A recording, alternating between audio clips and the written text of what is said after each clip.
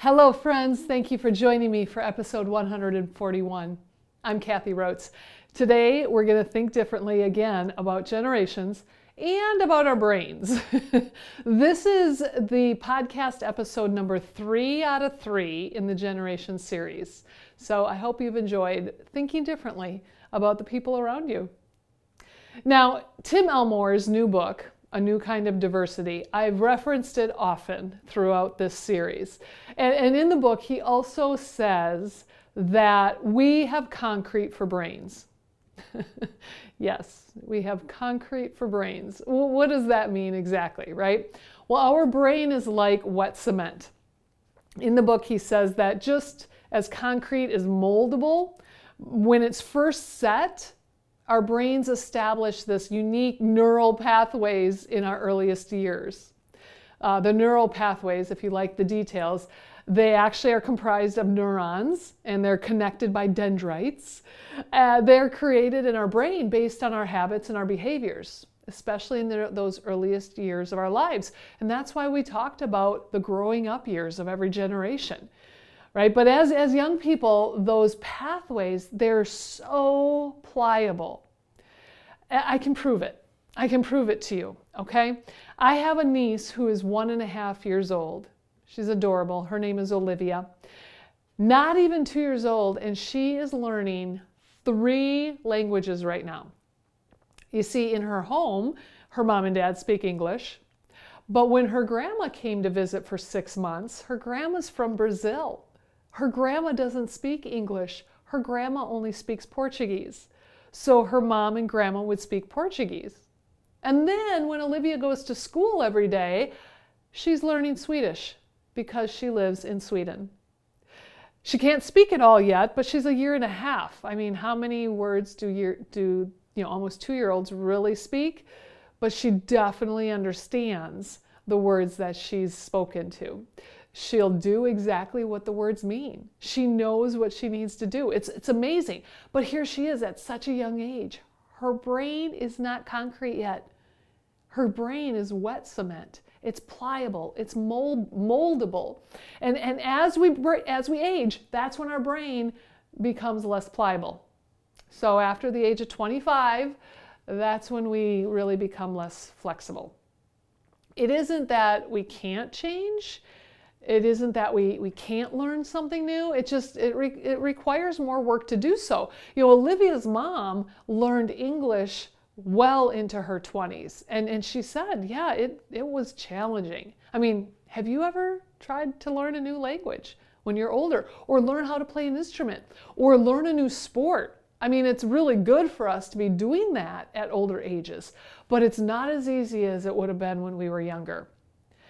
Have you ever heard, or maybe you've even said this, when talking about certain people, you may hear things said that, oh, they are so set in their ways. They'll never change. Oh, they frustrate me. They're so set in their ways. Biologically, it's very true what you say. Because if they're over the age of 25, their brains are concrete. They are very set in their ways. Dr. Britt Andrietta actually said that we are biologically wired to resist change after we become adults. This resistance actually is the key to our survival. And yet that obstacle kind of gets in our way. And it gets in our way of learning new things, fulfilling our potential, connecting with other people. We just get set in our ways. So our neural pathways become stuck and deeply embedded over the years, but that doesn't have to define us. Okay, it just makes it a little more challenging to learn. It also doesn't have to define other people. We need to understand this so that we can adapt and use everybody's strengths. So please don't get mad. Don't stereotype the old people when they take so long or they're so slow to comprehend the crazy monitor system in an airport. Don't get frustrated when they have to sit there and look at it a minute and it doesn't just come to them as far as figuring out which gate to go next. I mean, my goodness, I look at those monitors, find my gate, and then I stand there looking around figuring out where the heck is that gate. Embrace this, okay? Embrace this. We're all trying to grow together. So, here we are talking about so many different generations and defining different attitudes and different experiences, and people are going to frustrate us. But let's embrace it. We understand each other better now, right? Okay, so besides having concrete for brains, let's also talk about a few clarifications regarding the generations. Since I've recorded these episodes, I've been talking to people and they've been asking questions or sharing more information. So here's some clarifications for you. Number one, the first 3 generations that I introduced, the silent generation, baby boomers, and Gen X, those are USA generations. Worldwide generations really don't begin until Gen Y. And you can tell because worldwide events start defining Gen Y and Gen Z. Now granted, the Depression and the war, it was worldwide back in the silent generation days, but it was a different experience for the Americans than the other people in the world. My friend Lori grew up in Africa. I think biologically, she's a Gen Y. Okay, she was born in those years, but they were like 10 years behind America. So her growing up years don't match she actually relates more to the Gen Xers because the soap operas and the TV shows that she was growing up with, so was I. And I am a Gen Xer.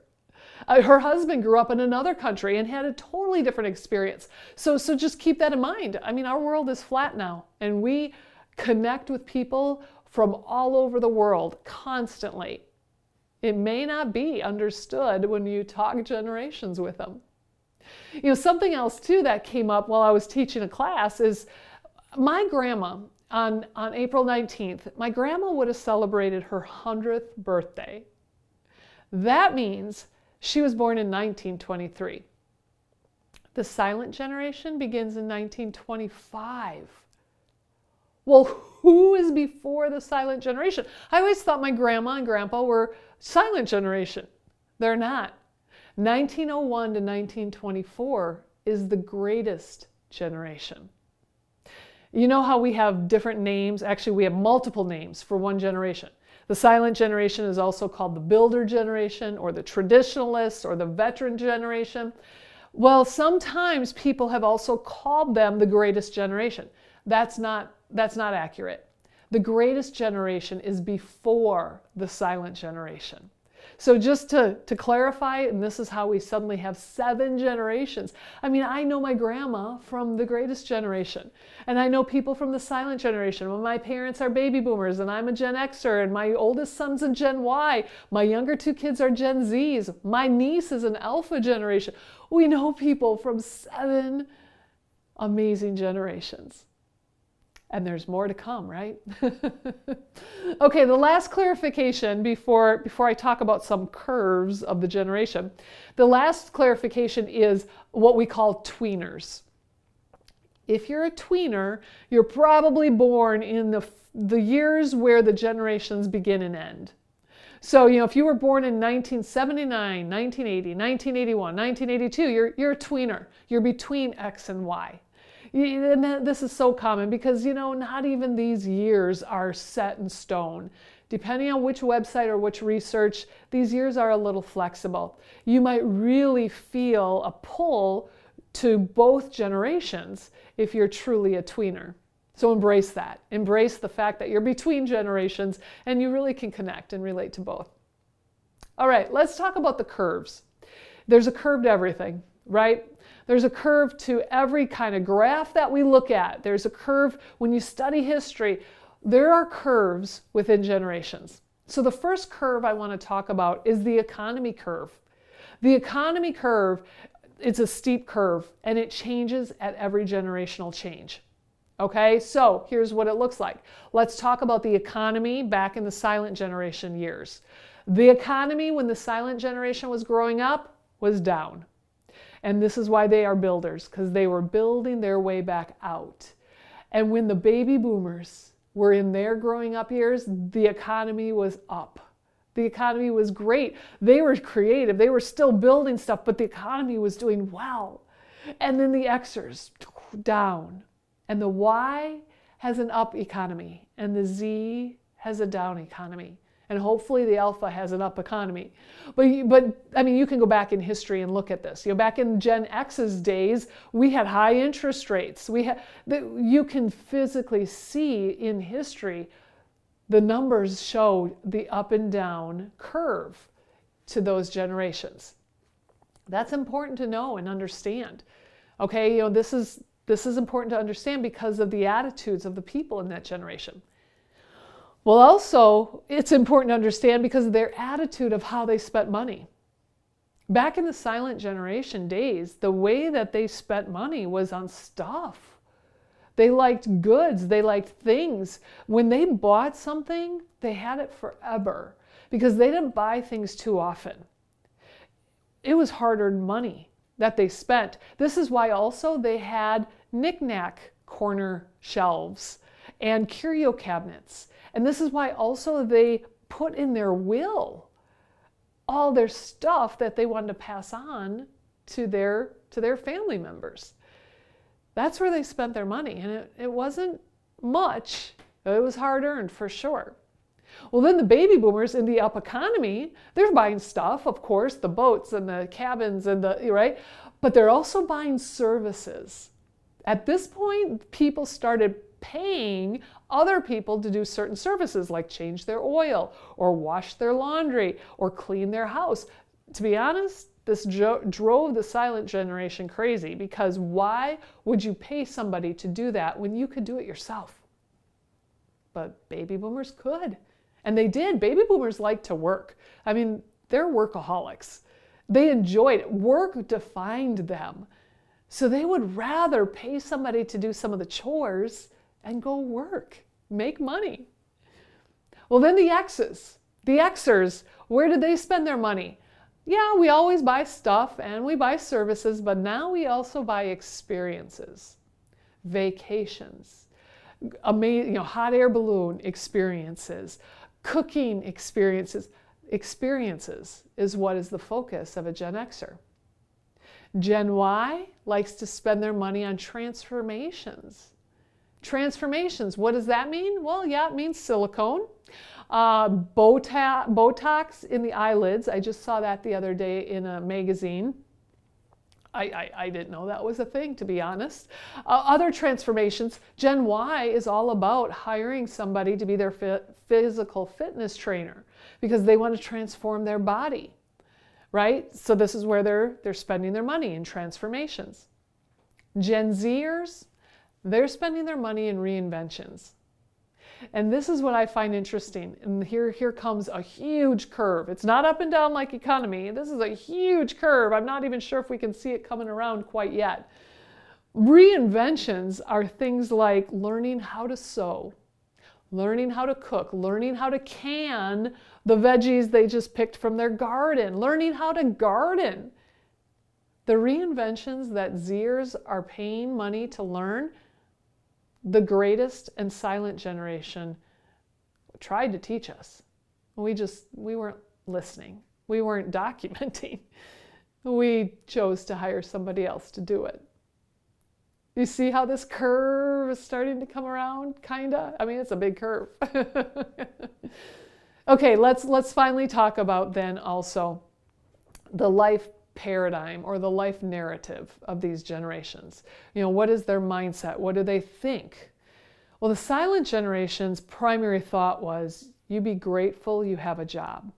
I mean, these people stood in line looking for jobs. You be grateful you have a job. What's going on in the world today with this employee shortage and the fact that people can just literally jump from job to job every other month, that is just not understood by the silent generation. The baby boomers' mindset is, I deserve better. I deserve better. I deserve better than the way my parents had it. I deserve better than growing up years. I deserve, and I can do it because I'm making the money. Now, Gen Xers, remember, baby boomers had an up economy. Gen Xers had a down economy. Their mindset is keep it real.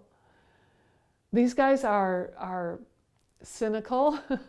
and sarcastic at times and jaded in their thinking. You know, life is not unicorns and rainbows.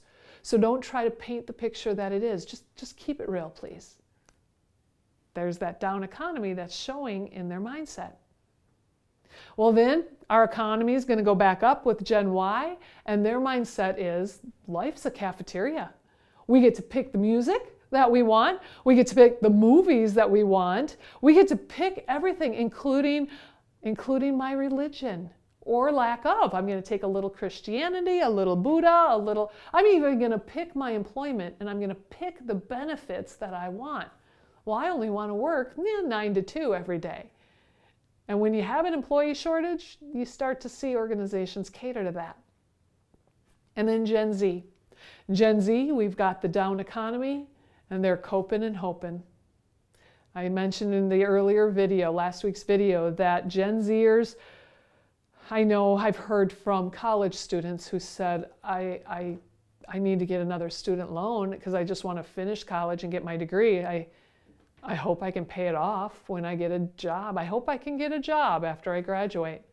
Well, they didn't see the employee shortage coming, so I think they're getting jobs. They're just hoping they're making the salary that they need to make to pay for everything that now has increased prices. So you can see the curve, similar to the economy curve. Their mindset curve is taking that same approach.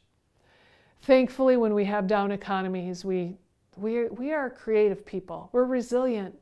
We've proven that through the pandemic, and we climb out of it. And it's not just that generation that's climbing out, it's everyone who's alive that's climbing out and making the world a better place. So please remember, we need to understand people so that we can adapt and use everyone's strengths appropriately. We need to collaborate. Please don't collide. Don't collide because they don't think like you. Don't collide because they don't have the same opinions as you. Don't collide because they're sharing their opinions and you didn't want to hear it. Let's find our strengths and find our gifts and collaborate. That's what's going to help us climb out of any slump that we might be in. Well, I hope this video, I hope the entire series has truly challenged your thinking and your habits. Please continue to share with me what you're hearing and what you're thinking. But I hope you're feeling a little more efficient and fully empowered, especially when you get to connect with different generations. Be great today, my friends. I'll see you next week.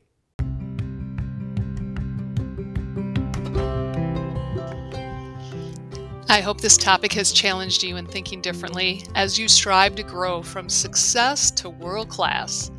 Please follow this podcast, share it with your friends, and follow me and Unity Consulting on all social platforms: Facebook, YouTube, Instagram, TikTok, LinkedIn, and our websites, unityconsultingllc.com and kathyrotz.com. Just make sure to spell my name right. I look forward to connecting with you next time to challenge your habits so that you are more efficient and fully empowered.